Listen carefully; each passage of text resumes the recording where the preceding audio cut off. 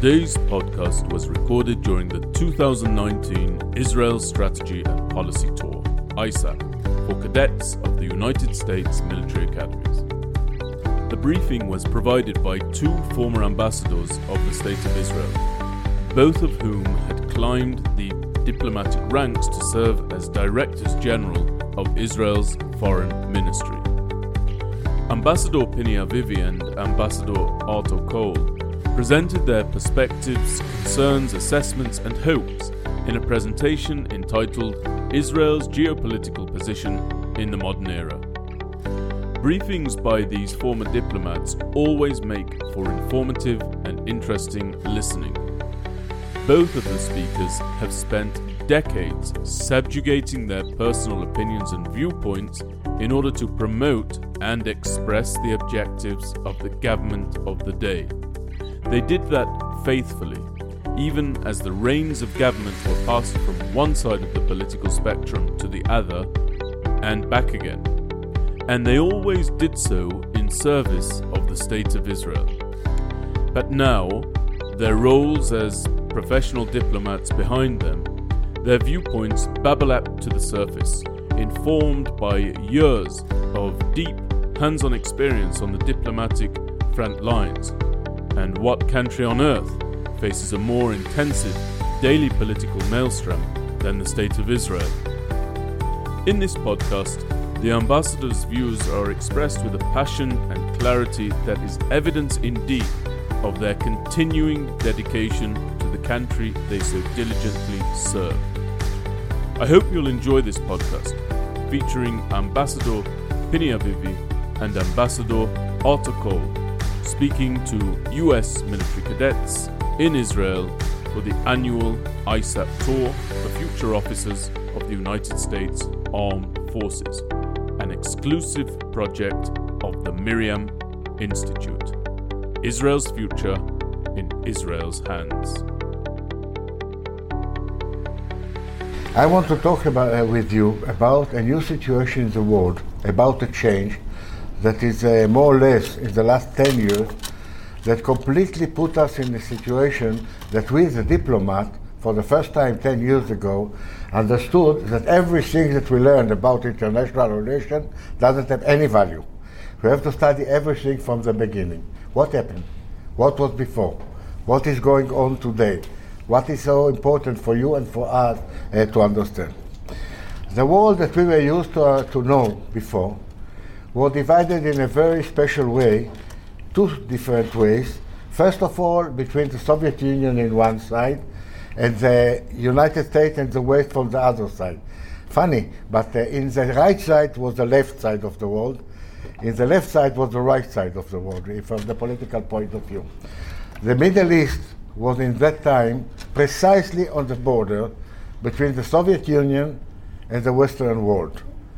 The Middle East was super important for Russia, first of all because they always needed, a way for hot water.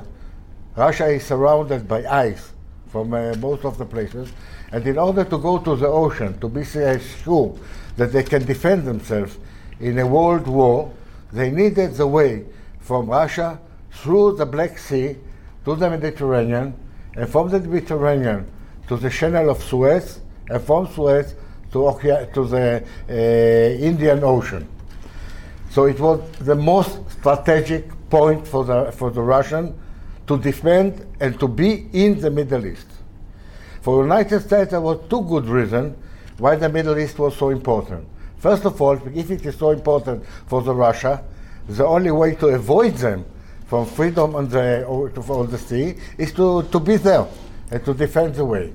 But not less important was that they depended during many, many years on the energy that came from especially Arab states, Saudi Arabia and the Gulf countries, and in order to defend their interest in the international energy world, they needed to be in the Middle East. And we found ourselves, Israel, precisely on the border.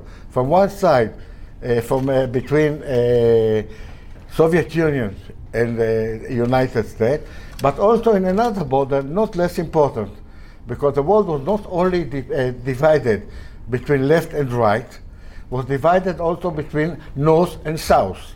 If you are looking at the map, all the northern countries are the developed country. All the countries in the south, all of them, all over the world, are from the third world. Right? Somehow, Israel was precisely on the border between north and south, between left and right, and we understood that we have to prepare ourselves for a situation in which there is a conflict between right and left, and for the continuous problem between north and south. What happened 10 years ago? What put us in a situation that understood that everything that we knew before has no value anymore? I will begin with an anecdote that will explain somehow what happened 10 years ago. My friend Arthur Koll was also a student, but also a professor later on. It's a national college for security, a place where young generals and important diplomats are studying together, trying to understand the problem of the world, the problem of Israel, our situation in the international world. In order to understand the situation, normally they are used to prepare some kind of a game or simulation of situation in which we, from the Ministry of Foreign Affairs, are asked to prepare some kind of an exercise, simulation of situation, that will put the situation a little bit more difficult from the situation itself, in order that they will compete with a difficult situation. So let's think that 10 years ago, I was asked by the college to prepare a simulation of situation. And in order to make it interesting, to find some important thing, I will begin by saying that today, some kind of tsunami was in Japan, and in one night, the world lost more than $300 billion. But it's not important enough. It's important. But how come it will be important to Israel? So in order to make it more important, more interesting, I will tell them that somebody, for example, in North Africa, went to the central park of the city and burned himself. As a result of that, millions of people come to the square as though a beginning of some kind of revolution. Okay? But it's not important enough yet. So I will tell them that immediately after Tunisia, that was the first place in my exercise, in Egypt and in Bahrain and in Yemen, in other places, people are going to the square. And there's some kind of a new revolution. But if it's not enough to make it interesting, I will tell them that in the same time, more or less, some kind of a war, internal war, is beginning in Syria.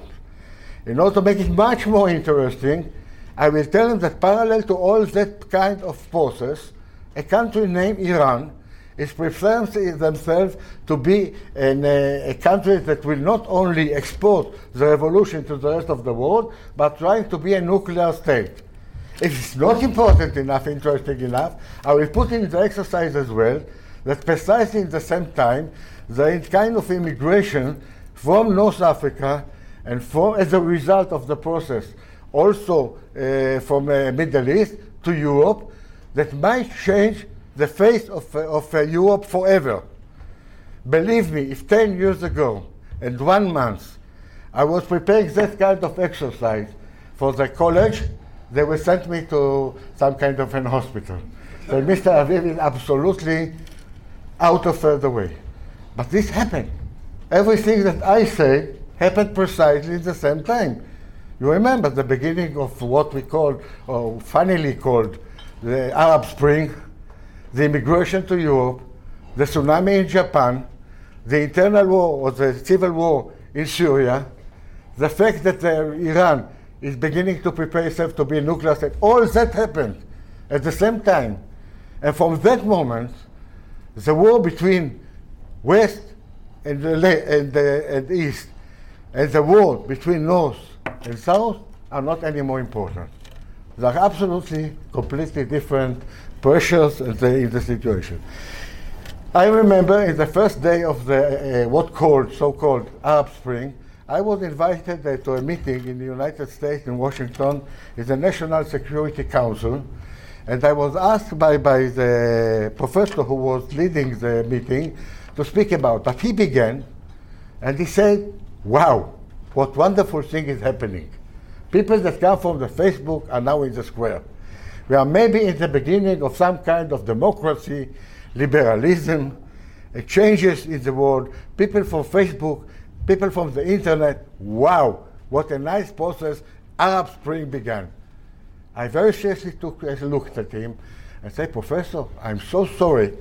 I'm looking at the same picture, but I'm seeing something absolutely different. I said, Mr. Avivi, don't you see the people in the square? Yes, I see. Don't you know that they came from the Facebook? Yes, I know.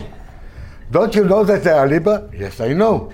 So what is so different between what you think and I think? I told him, yes, I'm trying to see the same picture a little bit more seriously.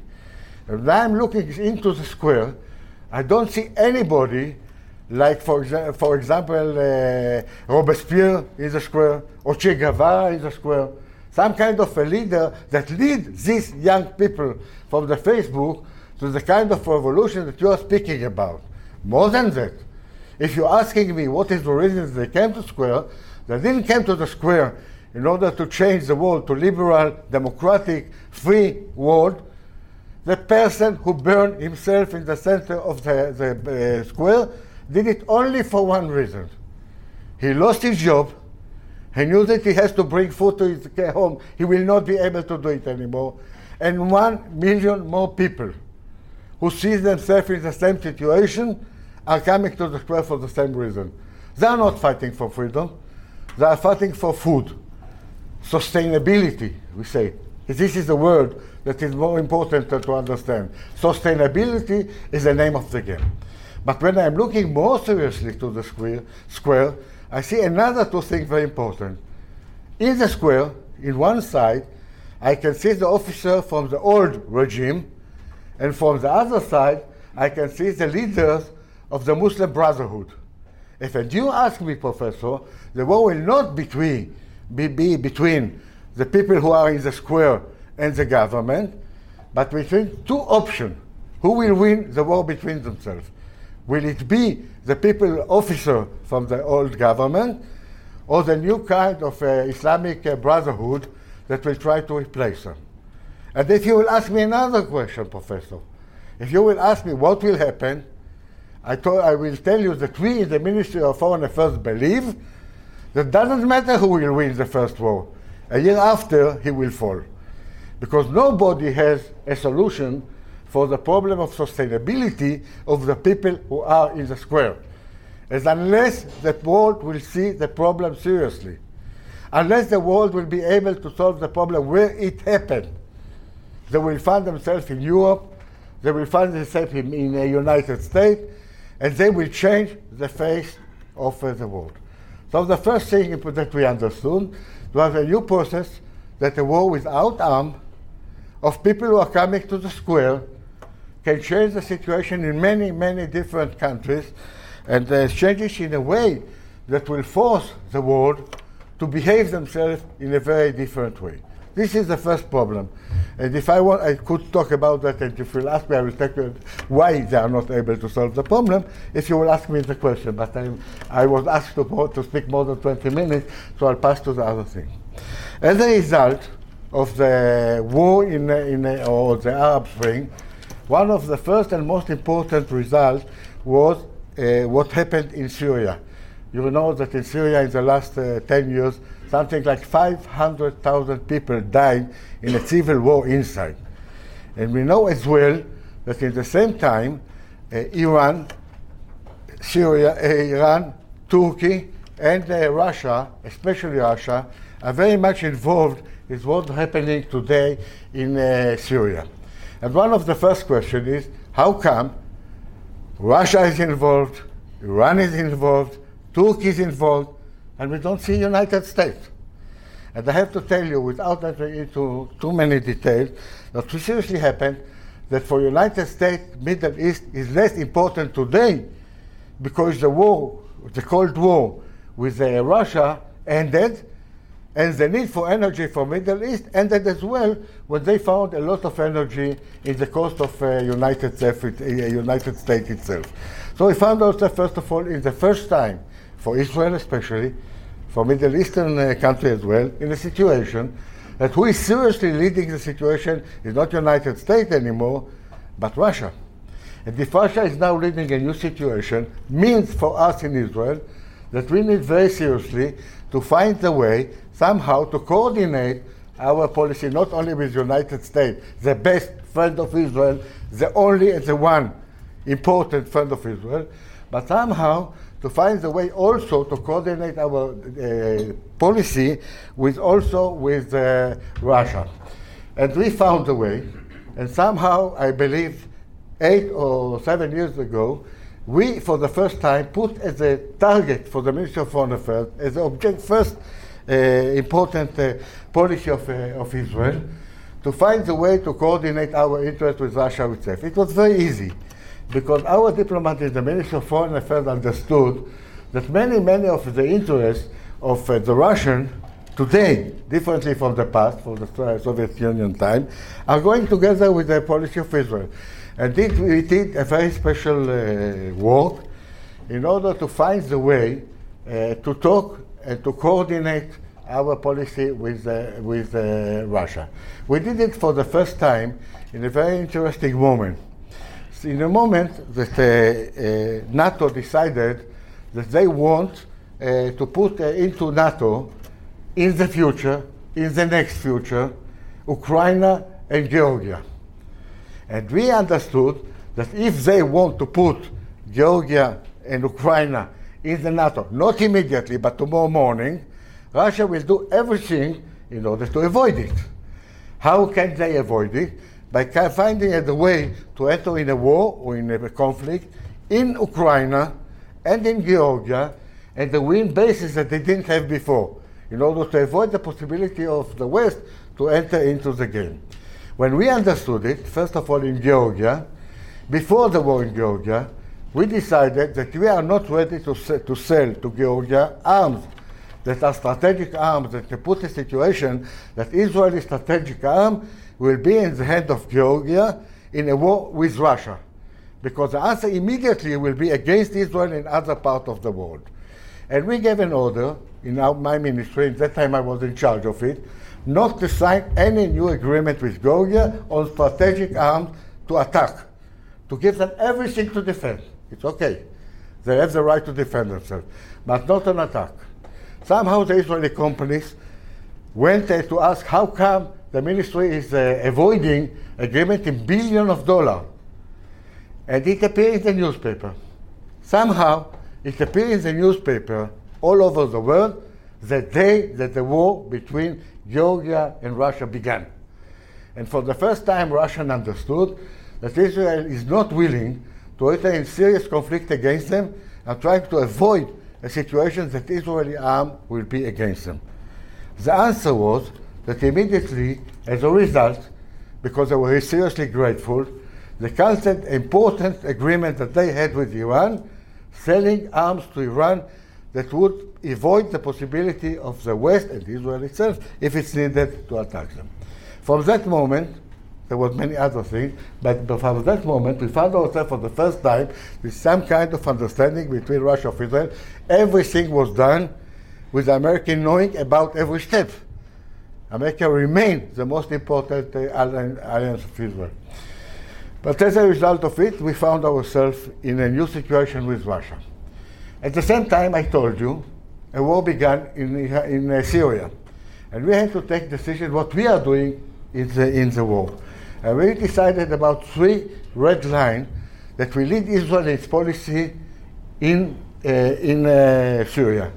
The first one, we will not permit a chemical weapon and biological weapon that the Syrian has to be used by them or by somebody else in Syria.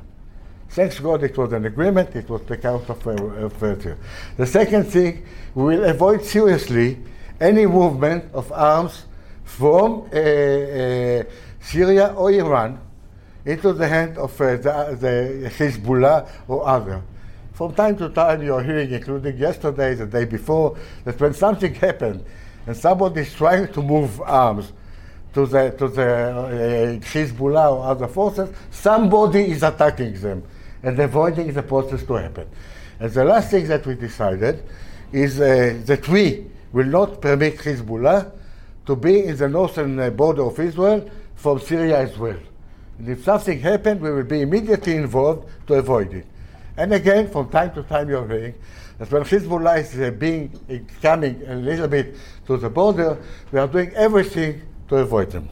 Last thing that I want to talk only because the time is going to finish is some kind of an agreement that we found ourselves as difficult to understand between Iran, Turkey, and Russia. Three entities that 100% different one from another. Russia is a civil country against Islamic fundamentalism. Turkey is a Sunni, not fundamentalistic, but brotherhood, Islamic brotherhood state. And Iran is a Shia state that is 100% against Sunnah and against the other not Shia countries as well. How come there is an agreement between themselves? Well, I say always, it's not an agreement, it's an understanding. When Russia wanted to use Iran head for the Sunni fundamentalism group as a proxy for its interests, nothing is more dangerous to Russia as well today for the possibility of Sunni fundamentalistic groups that are preparing themselves for some kind of revolution from Syria. Well, they believed that Iran can support them in that part of the war. But they didn't want Iran to stay in Syria. They didn't want Iran to build bases in Syria. So now you will understand that while you find yourself from time to time, yesterday, the day before yesterday, that Israel is attacking Iranian bases in Syria, Russia is looking and doing nothing to avoid it. Because they want to use Iran for their interest. They don't want to help them to build a basis or a bridge between Iran, Iraq, Syria, Lebanon, and the Mediterranean. It's against the Russian interest. Turkey is very much interested in the northern part of Syria, especially they are scared from the situation the Kurds in the northern part of Syria will put in danger the stability of Turkey. So if they can use Russia, and if they can use Iran to avoid the possibility of the Kurds to become stronger, they will do everything for that. But in that point, the agreement between the countries is completely finished. There is no real agreement. It's a practical interest that they are working together, and they completely separate themselves one from another when that interest is solved or somehow is not anymore on the table. Last thing that I want to tell you, one of the questions that everybody asks me, especially in the international arena, how come that Russia is not doing anything to avoid Iran from becoming a nuclear state? So I would say only 3 words. I will explain more if you will ask me. Russia don't want Iran to become a nuclear state. But Russia is not so much afraid of it. 3 or 4 nuclear bombs in the end of Iran. If you are looking for the quantity of bombs that Russia has, is not a danger. At the same time, they don't want to avoid it completely, because if they will solve the problem at Iran, and the government in Iran will fall, not the Russian, but the American will enter. So they're trying very seriously to keep the fire as low as possible, not to burn their hand from one side, not to permit Iran to become stronger more than they want to, but not to permit Americans to come back. That's more or less the situation that we are dealing today. Am I optimistic? About the rest we will talk about after Koll, because I will tell you what are the possibilities. But I can tell you one thing: thanks God today, from the security point of view, we are stronger than ever. So we are not afraid from the situation, but we are concerned. We are doing everything to keep it as low as possible and to be sure that we can defend ourselves. Thank you. I understand that on your way here you stopped for 2 days in Poland and went to the camps. That wasn't part of my planned comments, but I think that you being there is most significant individually and for the program that you are in. And I assume that it is a life-changing experience that will accompany you for many, many years. It definitely will, for understandable reasons. That was the case with me. When I visited the camps, being second generation of Holocaust survivors, my mother is a survivor of Auschwitz-Birkenau, and I will never forget both visits that I had there. Once when I went there with the College for National Security, where I was an instructor there, with high-level officials, and that was my first encounter there. And second time when I went with my wife and children for a much more private visit. And so for you to be there and come from there to Israel, I'm sure it is very significant.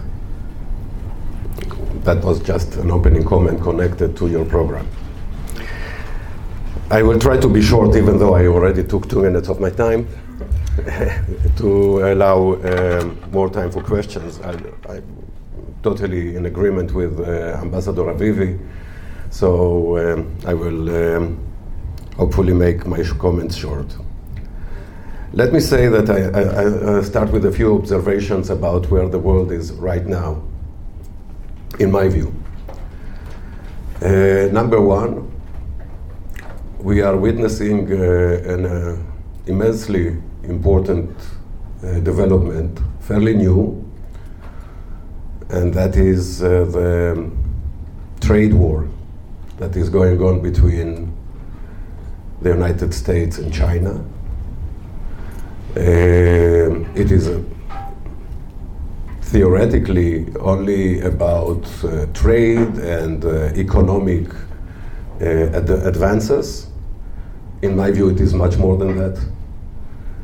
We are seeing not only through the trade war, but also limitations about technology import and export, a peak in what is the fight for world hegemony between the two important powers, which are, of course, the United States and the upcoming China. China of today is not China of 30, 40, 20, or even 10 years ago. It is dominant. It is not hiding its ambitions. It is doing so through immense investment, purchase of technology, in-house development of supreme technology, and that is the name of the game today. And I think at this point what we are witnessing is much more than just a trade war, but a war about world hegemony. Second thing that is very evident, that in the West, or much of the West, not all of the West, we are seeing conservative right-wing leaderships in power, both in the United States, in much of Europe. And we also see that in Brazil. This is something that is too early to see whether it is a long-term development or just the regular pendulum that is swinging once to the left and once to the right, as is the case in democracies. Change of power, change of ideology, but the pendulum swings. But definitely in Europe, we see the rise of conservatism, nationalism, the idea of one big Europe united is shaking. I'm not only talking about Brexit. Britain is on its way out. I'm talking about what is happening within the remaining states which are making the European Union, particularly in the eastern part of the Union, Poland, Hungary, but also other countries, and even in the big countries, France, definitely Germany, we see strong elements of national powers strengthening. So things are happening there, partly in response to the wave of immigration that took place and is still taking place from the Middle East, from Afghanistan, and of course Africa and North Africa, but other ideological influences of other streams and forces. Third thing which I want to highlight is the fact that the world is not moving in a linear line. Ambassador Avivi talked about the dramatic changes that could not have been foreseen ahead of time that did take place in the last 10, 20 years. That's how the world is operating. You plan, we have a saying in Hebrew, we humans are planning and God laughs. We can plan, but we know one thing, that all that we plan is going to be a victim to the changes that are going to take place. And you have to plan for surprises. It's difficult to plan for surprises, but you have to put that into the equation. Not so many years ago, when President Bush II was in power, neoconservatism was very much the ideological background of which dominated the way the United States operated globally. In short, what it meant is that the idea was that what needs to be done in all ways possible is to ensure that democracy prevails and spreads. Liberal democracy is spreading because democracies don't fight each other. And if we want to ensure global peace, that can be achieved only by the spread of democracy.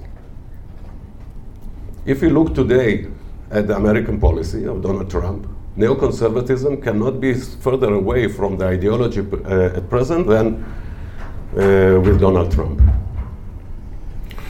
who is engaged with North Korea, or wants to be engaged with North Korea, but does not ask for change of regime, only of policy.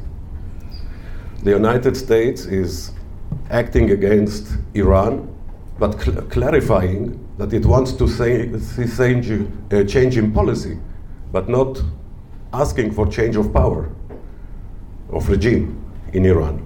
It can live with a present regime as long as there is a change of policy, particularly regarding the nuclear issue and spread of terrorism. And even in a place which is Venezuela, regretfully, in my view, the United States has failed so far in seizing the opportunity of seeing a change of power, the opportunity given by the uprising of many of the people in Venezuela.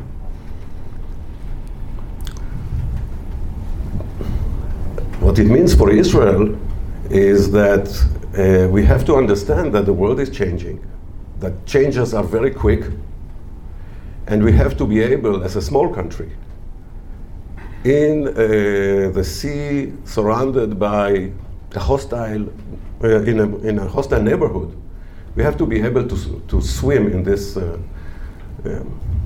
dangerous, stormy sea in ways which we cannot allow mistakes in reading the situation.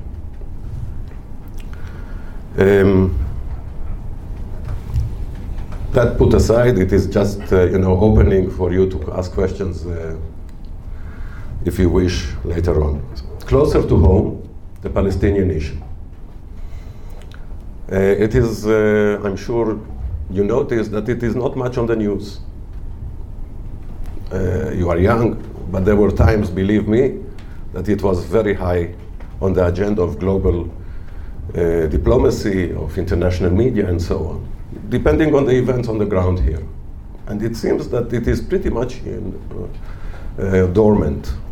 From time to time, there is a violent eruption along the border with Gaza. We deal with it. Maybe for a few days it's on the news, and then it's dormant again. But the fact of the matter is that it is not going away. Israel will have to deal with the issue. There is Gaza with close to 2 million people living there, suffering under the control of a terror organization. They cannot or will not or do not wish, doesn't matter, to topple Hamas from the rule. We have the West Bank with significant Palestinian population, which is under Israeli control, asking for a solution. And we are, let's put it bluntly, we and the Palestinians are incapable of bringing a long-term solution to the problem. It is not violent at the moment.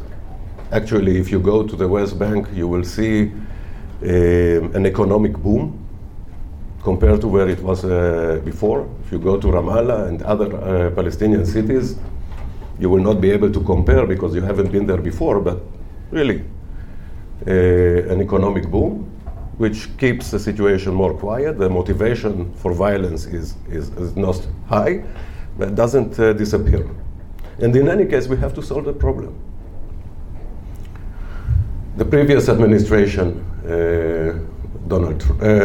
Obama and Secretary Kerry, tried to come up with a kind of a solution to bring the two parties to a dialogue, failed, and actually since then, there is no engagement.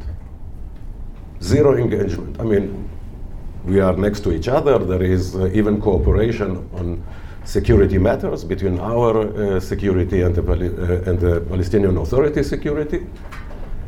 But when it comes to long-term solution, no engagement.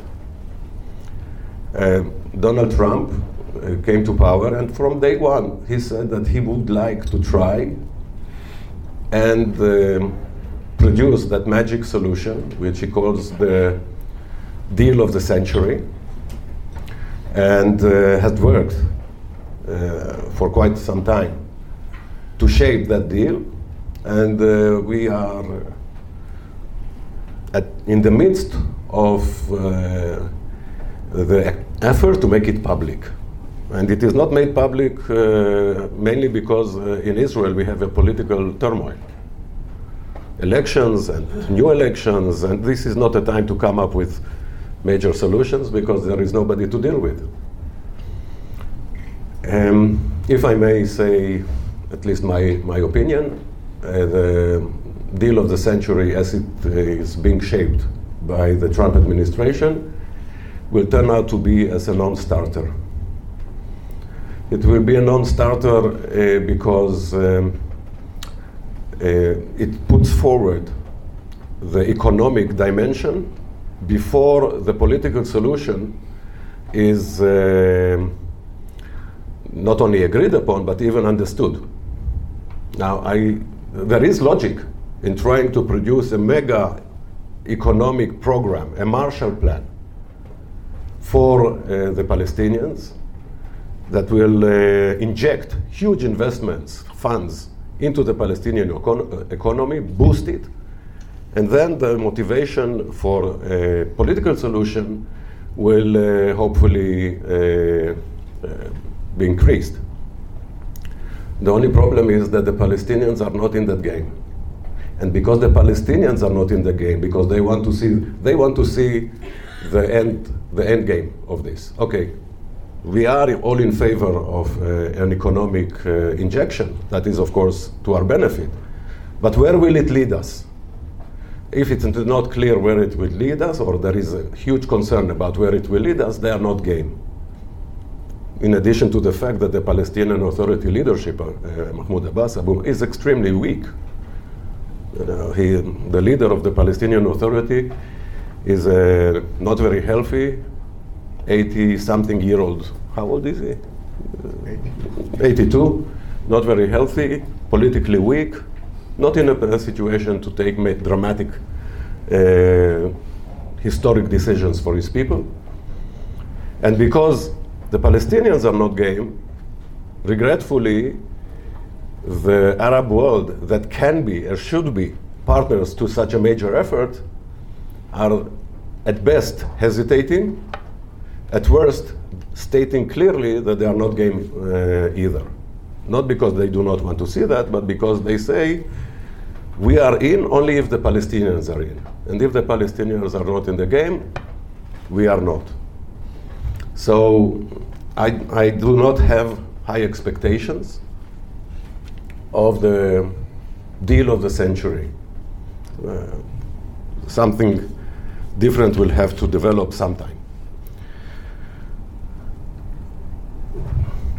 Ambassador Avivi talked about Syria, Iran, Russia, Turkey, our northern border in general. Here I would say the following. One, both the United States and Israel have failed in reading or understanding where things can go when the civil war in Syria started. We did not react properly to the civil war for different reasons. The United States did not want to be involved in another war. It had enough with Afghanistan and with Iraq. And then President Trump, when he was elected partly on the premise of disengaging from conflict areas. Ambassador Avivi also explained that the Middle East is less important than it used to be for the United States. It is now not only an importer of oil, but an exporter. And therefore, the Americans did not want to see themselves involved in the Syrian situation. In Israel, we saw two evils. Assad is definitely not a friend, but Daesh, ISIS, not the best alternative. So, this, I put it in a very simple way. To see two such mega enemies fighting each other and killing each other is not too bad, as long as you don't get involved in it. So Israel made every effort not to get involved in it. Let's not forget that in the beginning there were predictions globally that Assad eventually will fall, which is not too bad. The question is what comes instead. But he did it not. With the help of Iran, Hezbollah, Russia, Assad prevailed. Not only that Assad prevailed, but those who helped him survive want to cash in. We made sure that you are still in power. Now it's time to pay. So Russia got what it wanted, an improved major naval port in Syria, for the reasons that Ambassador Avivi talked about, the importance of naval presence in the Mediterranean. It got it. A major air force base in Syria. It got it. It's happy. Turkey wants to prevent a strengthening of the Kurds in Syria. It more or less got it. And Iran wants to have ground contiguity between Iran through Iraq, Syria, to the Mediterranean.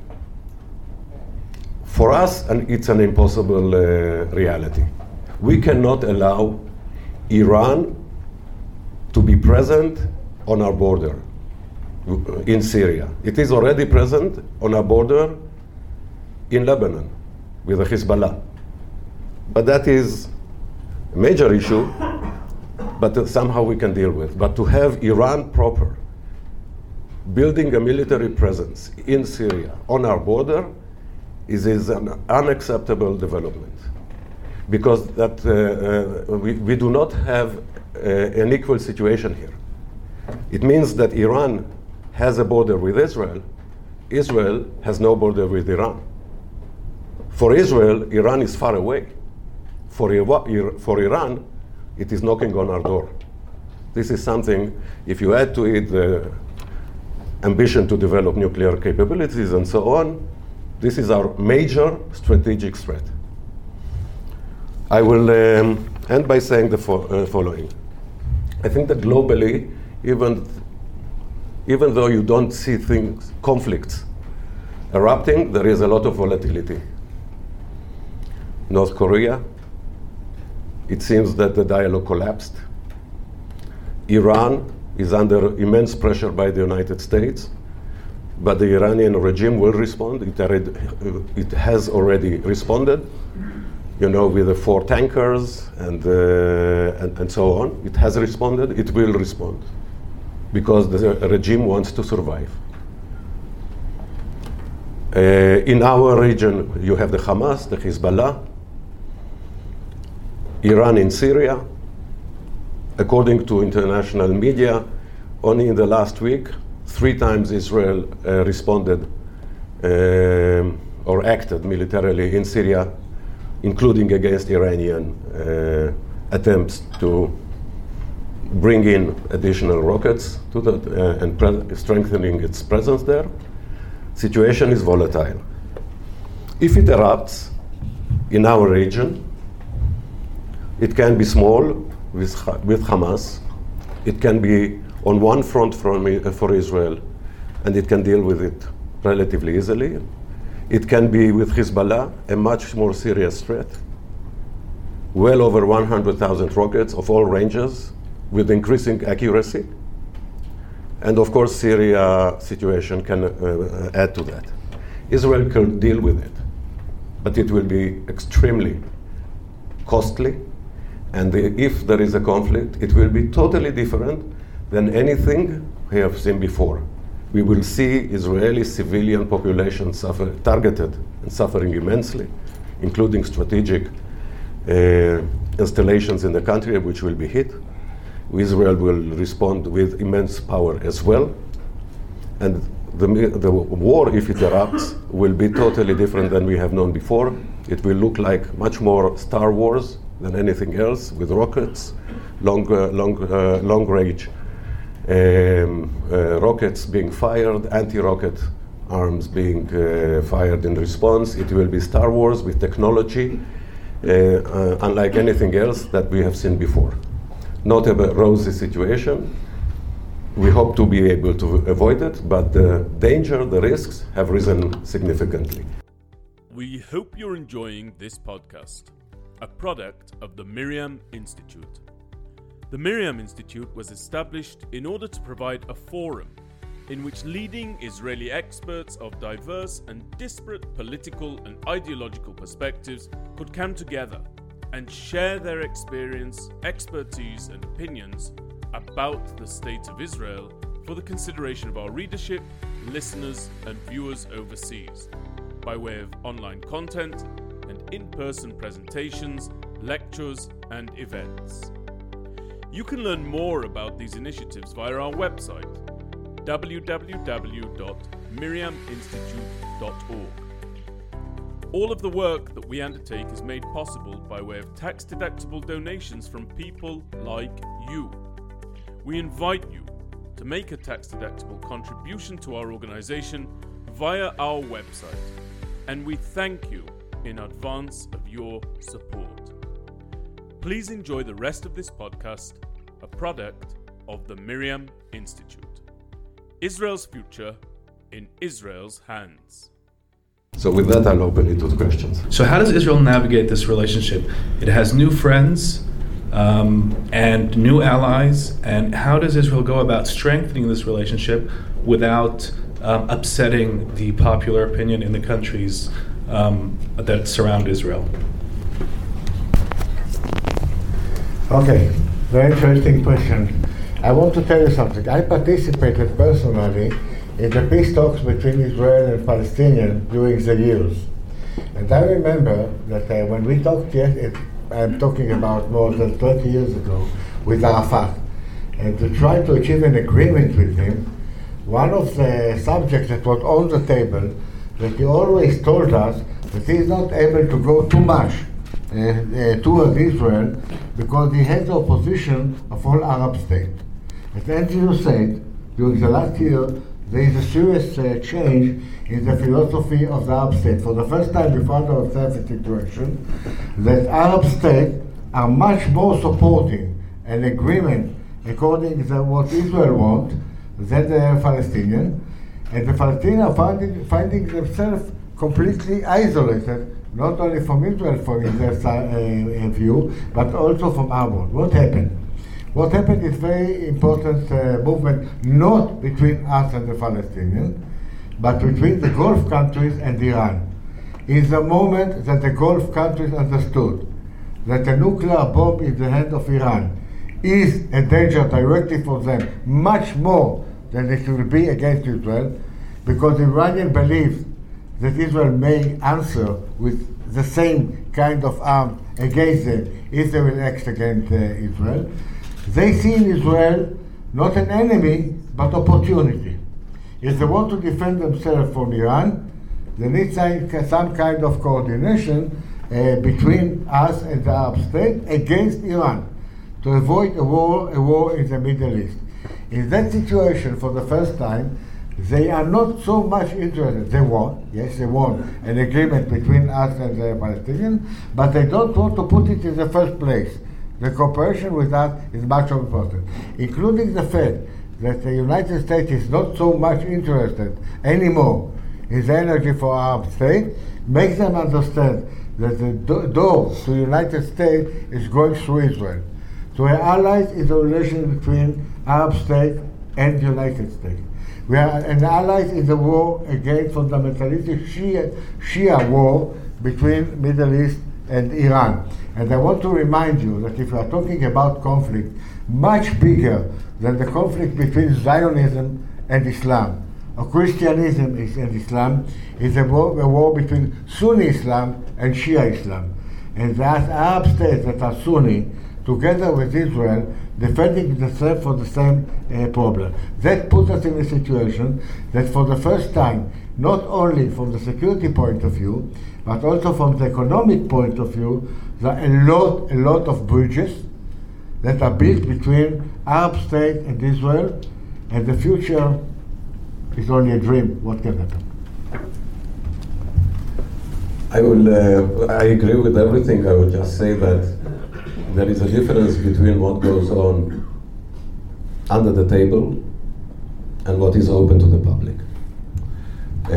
Under the table, and sometimes even deeper under the carpet if you want, there are engagements between Israel and many of the Arab states from Saudi Arabia and the rest of the Gulf states and other Arab countries, Sunni Arab countries, for the reasons that Ambassador Avivi has elaborated on. There is a difference, however, between that and them going public. You know, they avoid that.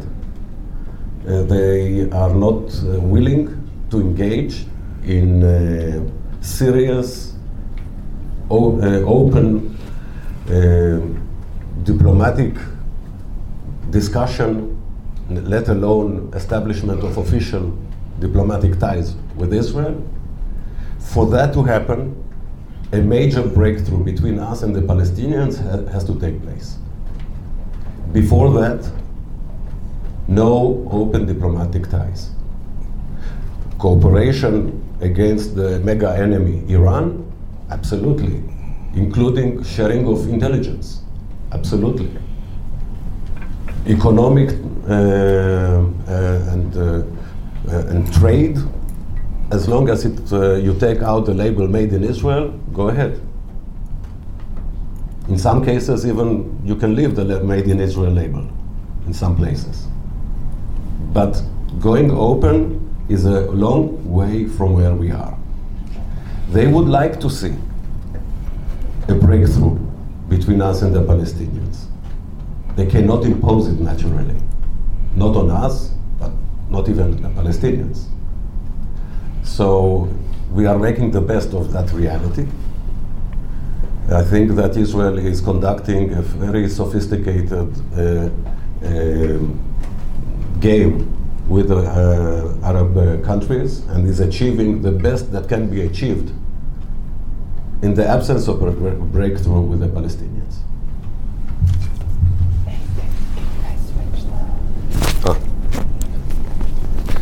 Thank you very much. And the next question that you both touched upon is Russia's very important and significant involvement in our neighborhood. It is in Syria to stay.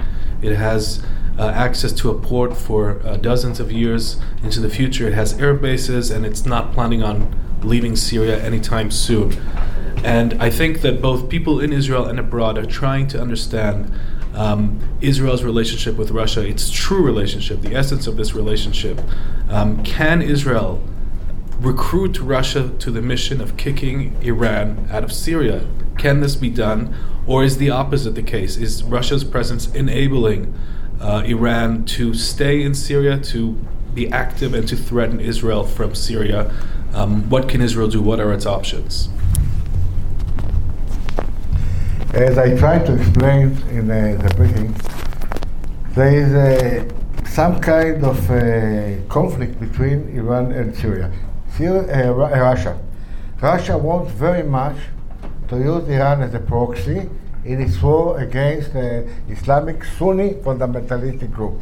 I want to give you two numbers to understand why it's so important to Russia. 20% of the Russian population is Islamic. But 40% of the young people who are going to military service are Islamic. Meaning that the fact that in some years, I don't know, in 20 or 25 years, could happen that the majority of the people in Russia will be Islamic. And somehow they are very much scared, especially after Chechnya, from the possibility that they will come back to the war, Islamic fundamentalistic war against them. So they're trying to use the Shia Iranian group to fight against Sunni fundamentalistic group. But I don't believe that they want them to stay in Syria for the simple reason. When we explain, and you explain, why it's so much dangerous for us, the bridge between Iran, Iraq, Syria, and Lebanon, and it's very dangerous for Israel, believe me, it's less dangerous for Russia itself. If they want to defend the bases on the Mediterranean, in the northern part of Syria, in the Crimea Island, they don't want Iran to be there. That's why we can see that while they are working together in fighting against fundamentalistic Islam group, I seriously believe, and I heard it from the Russians as well, they don't want the Iranians to build their bases in Syria itself. To participate, yes. To stay there, no. By the way, I didn't mention it before, but the possibility of Iranian bases in Syria is not only a danger for Russia and for Israel, it's not less danger for Turkey as well. There is a serious fight between fundamentalistic Shia and Islamic Sunni groups. And to have the Iranian, not only the eastern border of Turkey, but also in the southern border, is a serious danger for Turkey. So not Turkey, not Israel, not Russia want Iran to stay in Syria, in my opinion. I agree, yet I'm left with a question mark. If that is the case, why doesn't Russia come and tell Iran, okay, enough is enough. We are finished with the war.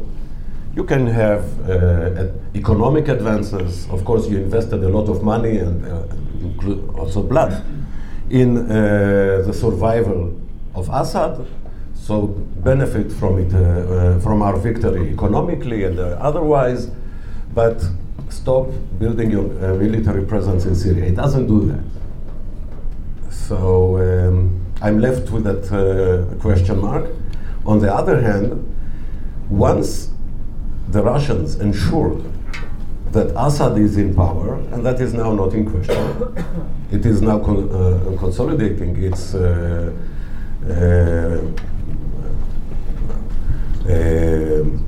reconquer of the country, Assad. What Russia wants is stability. It got all it wanted to get from the war. It already increased its military presence and commitment of Syria and Syrian regime to Russia for the long run. It has achieved its goals. Now, what Russia wants is stability. Iran and its military buildup in Syria is a threat to stability. Because Israel, as I explained earlier, will not be able to sit idle,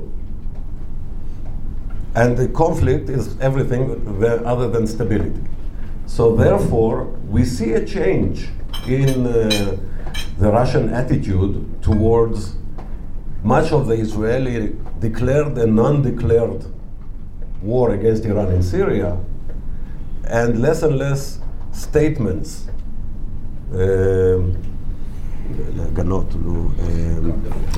condemning Israeli activity, including this week. Nothing was said. Russia sat quietly, said nothing. As long as it doesn't threaten its military bases, activity in northern Syria, it actually wants to see the Iranians limited, hopefully one day even out of Syria, because it fits its interest of stability once it achieved its goals. I want to add only one sentence. I want to remind you that whenever the Russians saw that we are going against Assad himself, they had the best way to tell that enough is enough, immediately, and to put some order. Stop it now. They didn't do it with Iranian. Think about it. Okay. And then one more question before we open it up to the floor, and that is the problematic triangle that exists in relations between Israel, China, and the United States. Of course, the United States is Israel's top, most important strategic ally, and yet China, people have described the 21st century as the century of China. China is growing, its economic power is growing, its presence is growing.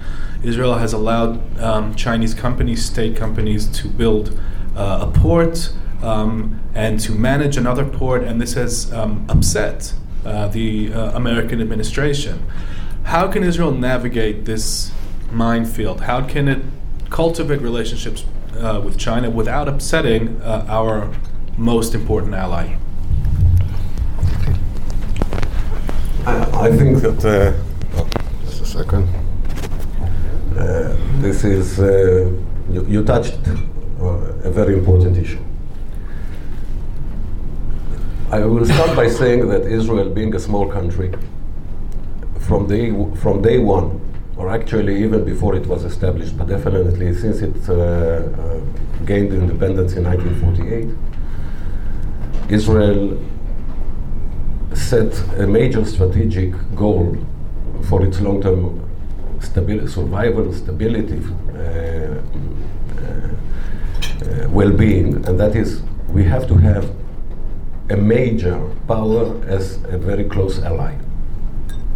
We cannot deal with the threats in the region without a major ally. And for many reasons, ideological and practical, and simply similar ways of ethos and ways of thinking, it is the United States. It goes both ways. America is our major ally, has been, and will continue to be. On the other hand, the world is changing. And China is a growing power, and its economic significance is immense. It's a huge market. It is a huge market for the United States. It is a huge market for everyone. As I said earlier, the Chinese are in the midst of a major attempt to increase its influence in the world through investment, and the ports here are only one example, but it specifically signaled ports all around the West, in Africa, in Europe, in Latin America, as areas where they spread their influence through. It invests in technology. Israel so far has limited the number of Israeli companies being purchased by Chinese due to understanding that it will not be good to our national security as well as our ties with the United States. Just one example, there is a major insurance company that a Chinese company wanted to purchase a few years ago, and the Israeli regulator did not approve it. Because if you have this insurance company, major insurance company, in Chinese hands, you have all the information that is in the hands of the insurance company, in the hands of the Chinese. Israel wants to see Chinese investment in the flourishing high-tech sector, but it has to be very careful as to what kind of technology it is willing to share with the Chinese and which not. This is a matter of concern now, growing concern for the United States, as we have seen, with Huawei and other technologies. And the Americans are making it clear that we have to be attentive to the American concerns. And I think that we will be. Because in the end, the overwhelming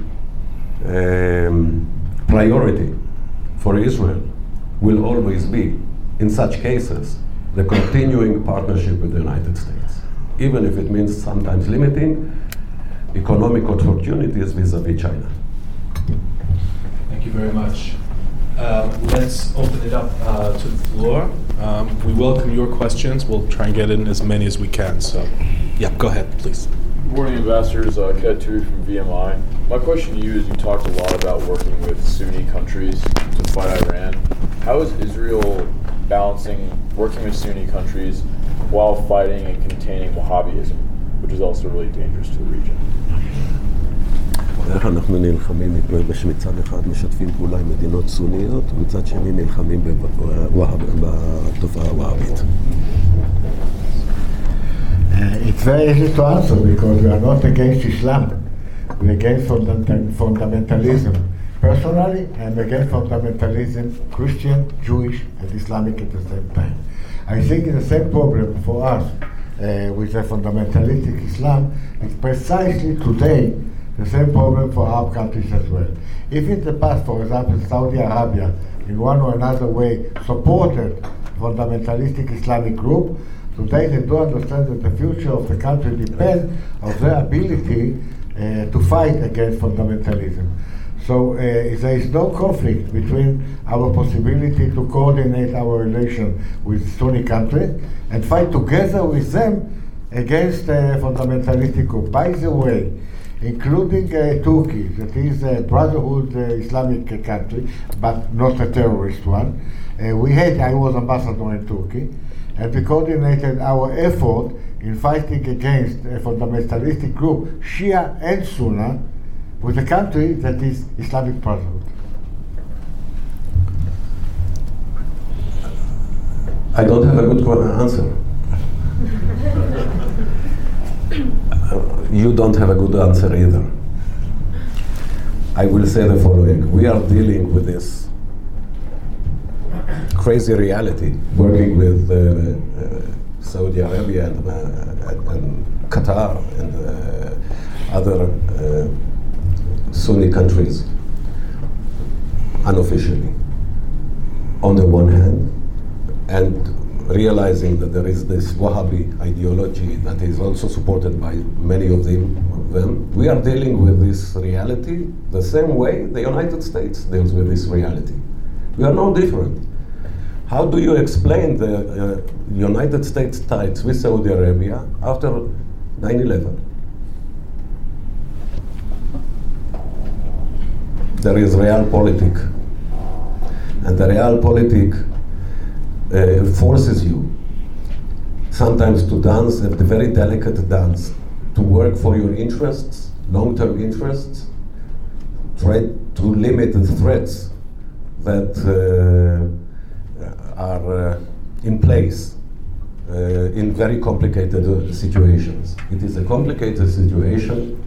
There is no black and white. You have to work for your interests, prevent threats from developing, and increase your diplomatic and other ties as necessary for your well-being.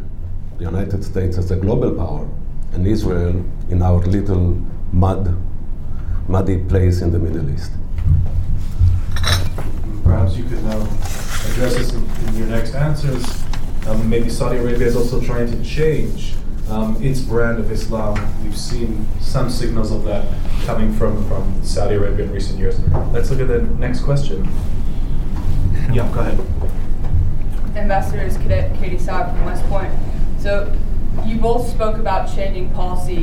In 1972, a Palestinian terrorist organization broke into the Olympic Village to attack Israeli athletes and ultimately killed them. If this event happened again today, say by a terrorist organization like Hamas or Hezbollah, what would be the Israeli response, and would it differ from what it did back in 1972? אם היה עוד פעם פיגוע אולימפי כמו שהיה בפאול ב-72, חיזבאללה או חמאס, איך ישראל הייתה מגיבה? There is no question.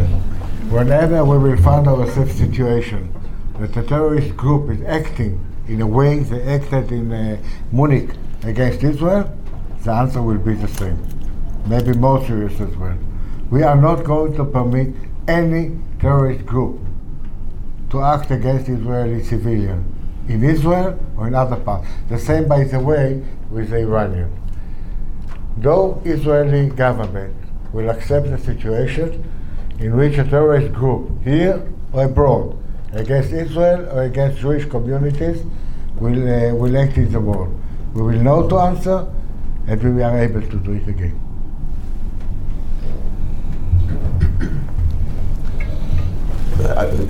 That is the principle, and I agree with Ambassador Avivi.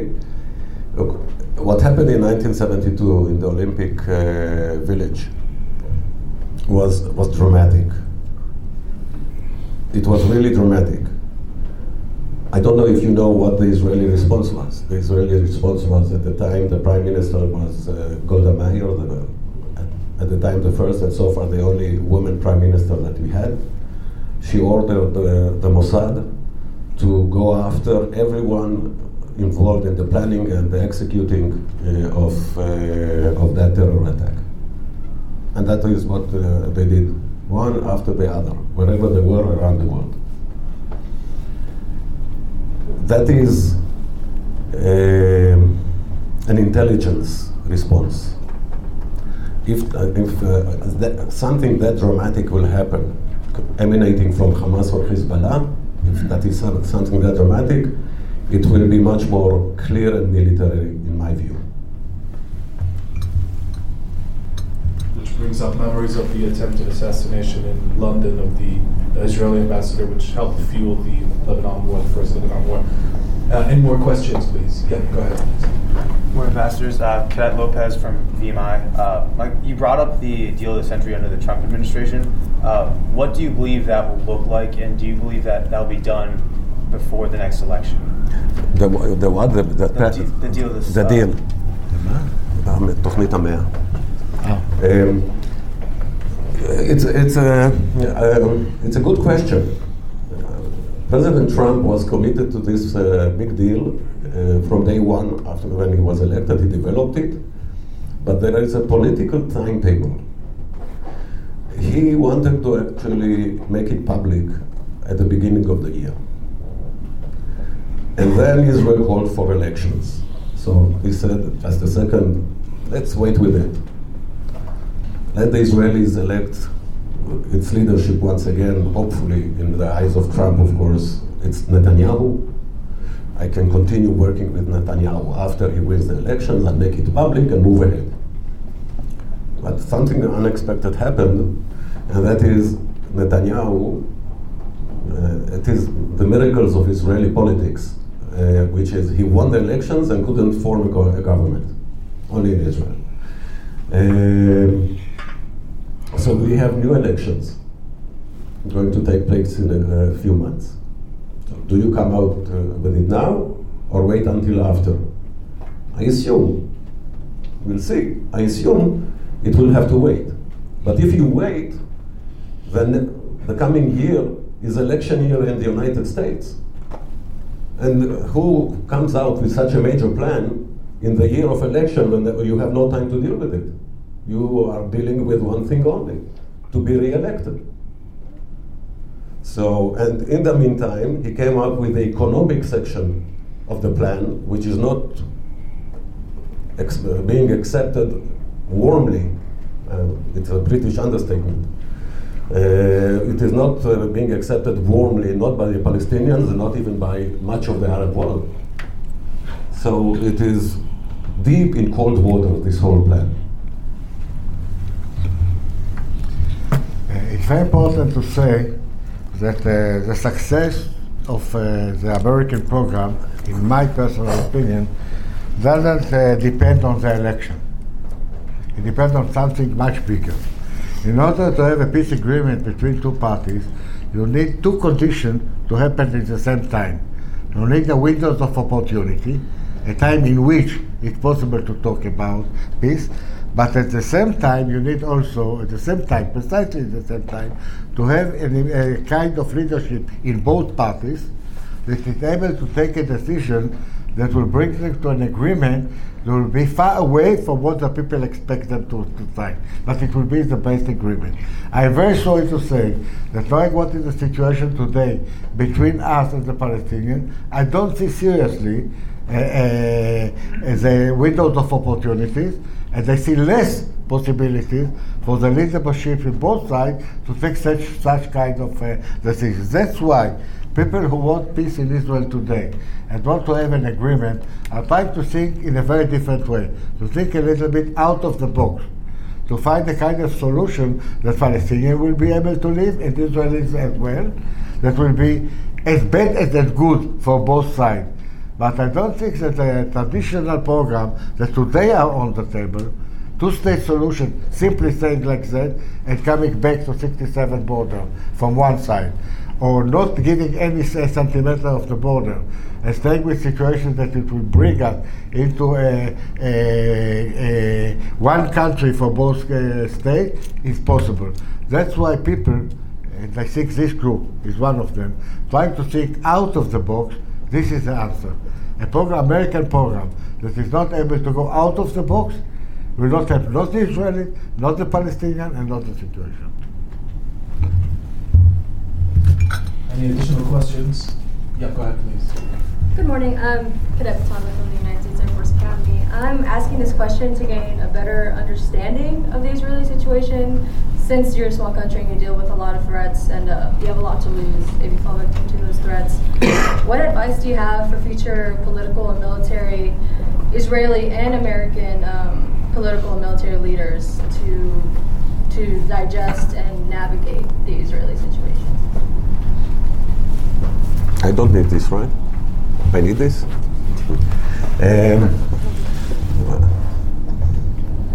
I'm much better in explaining the past than advice about the future.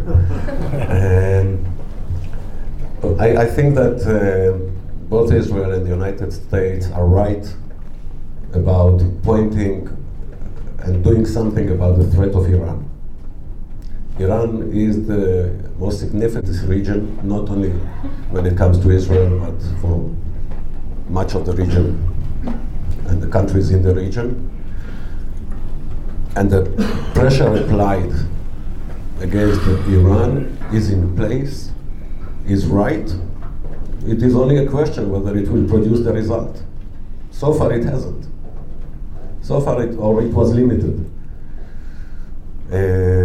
So on that field, both Israel and the United States, in my view, have to continue cooperating and continue working together, both in highlighting the threat, because the threat is understood by the Americans and us, but not understood by many others, so that it has to be clear, public, open. I understand on my way here, I heard on the radio that the Americans are going today, they are going to make public the evidence that they have that they act against the 4 tankers in the Gulf Sea. What was it, 2-3 weeks ago? They are going to make the evidence, bring the evidence out that Iran was behind it. This is important. Militarily, I think the cooperation between Israel and the United States is really incredible. It is going from strength to strength. Israel is not a part of NATO. So here we have a different situation than a NATO state. By the way, Israel is not part of NATO for 2 reasons. One is external to us, and that is, in order to become member of NATO, you have to get consensus among NATO states for any new member to be accepted. That is not the case. As long as you have, for example, Turkey, a major member of NATO, Turkey will not want to see Israel part of NATO. But the internal reason for which Israel is not part of NATO is Israel is not willing to be part of NATO. It has advantages, but it has also disadvantages to be part and limitations to be part. So at the moment, the position is that where we are today, not member of NATO, but extremely close ties with the United States, is producing the goods for both sides. We'll take the last question. Yep. All right. Cadet Drake from the United States Military Academy. So China's pursuing this One Belt, One Road initiative in order to build trade infrastructure in Central Asia and the Middle East. How is this going to influence Israel and also the countries around it in the future? Can you repeat it, Thor? All right, so China's building trade infrastructure throughout Central Asia and the Middle East. Right. How is this going to influence Israel and also its neighbors in global trade as we move on into the 21st century?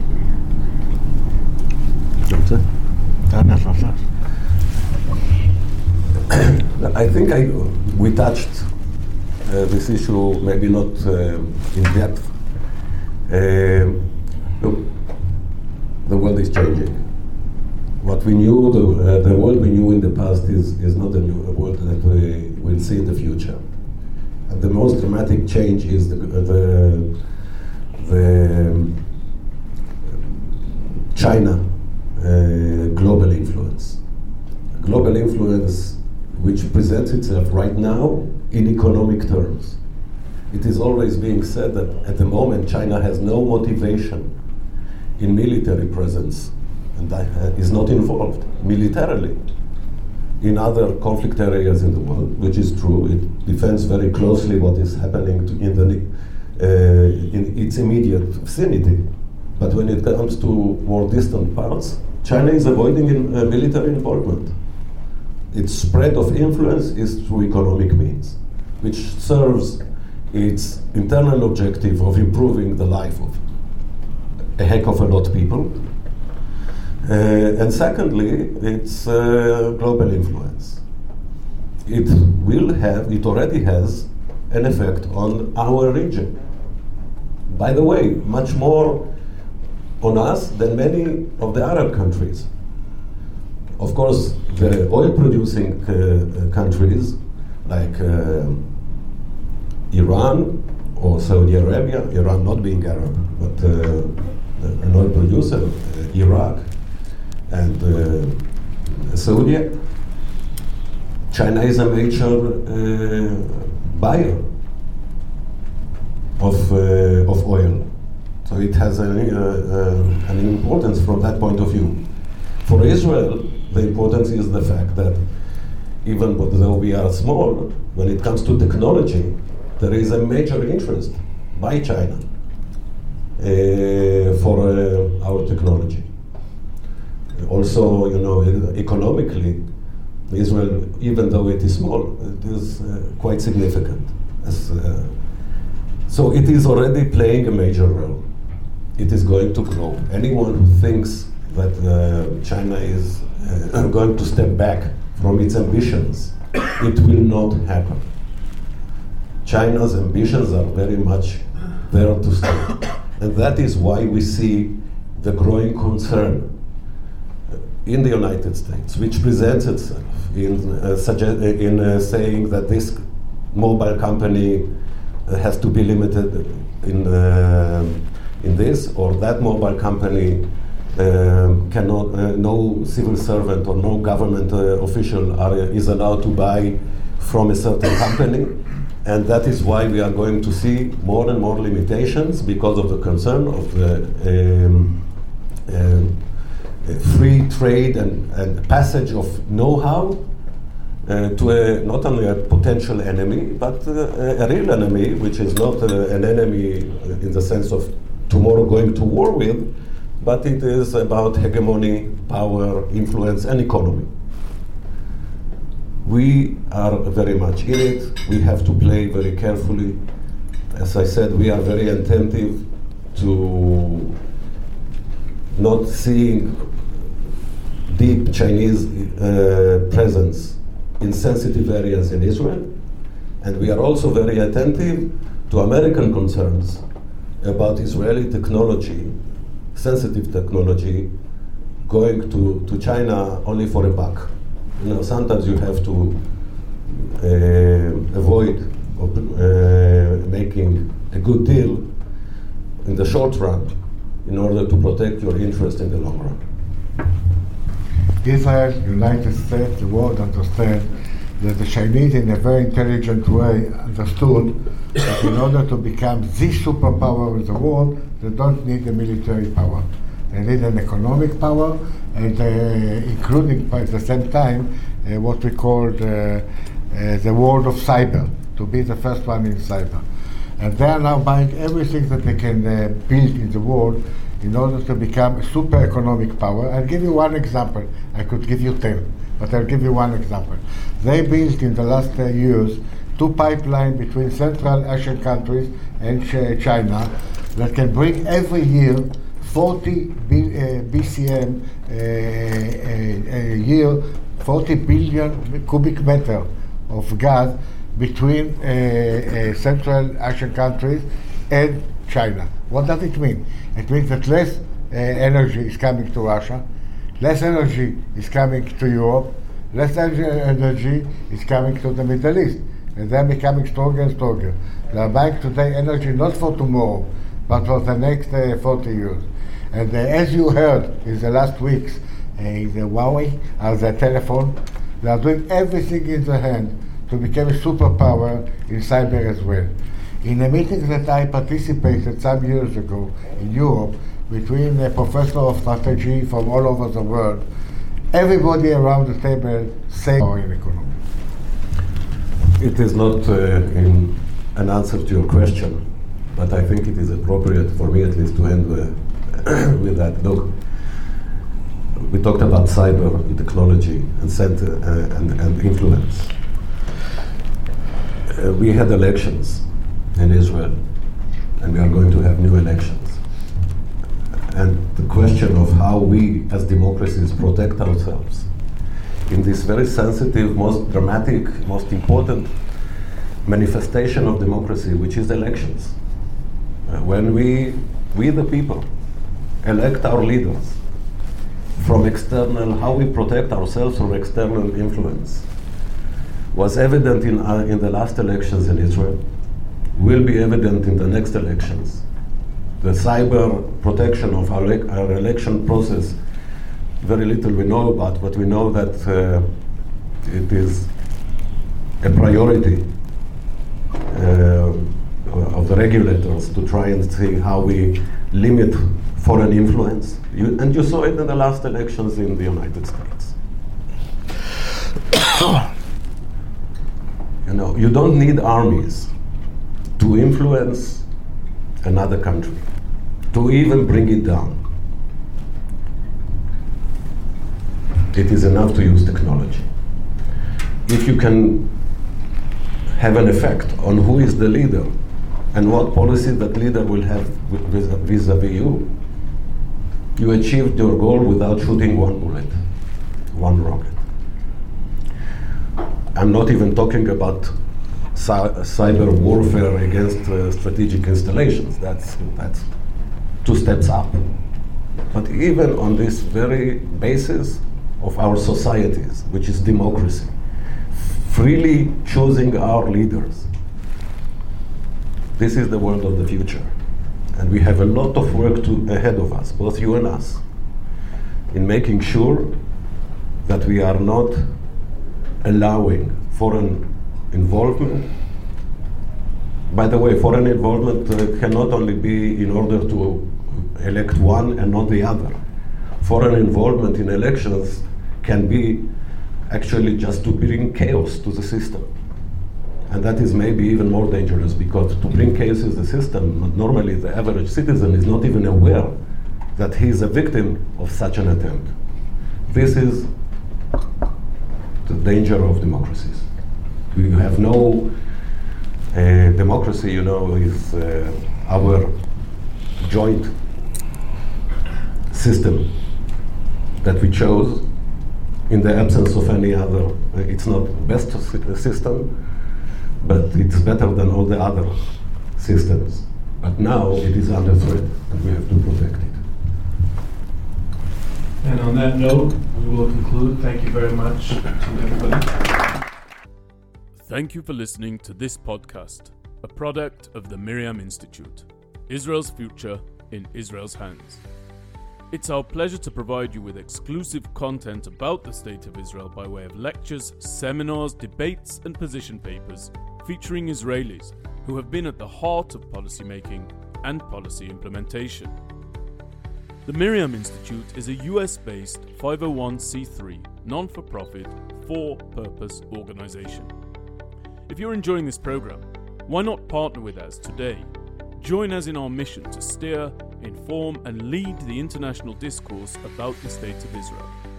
Whether you invest in our campus initiatives, our work in the halls of legislation, or our gold standard tours to the State of Israel for international students and faculty, you can invest in the Miriam Institute today by making a tax-deductible donation to our work.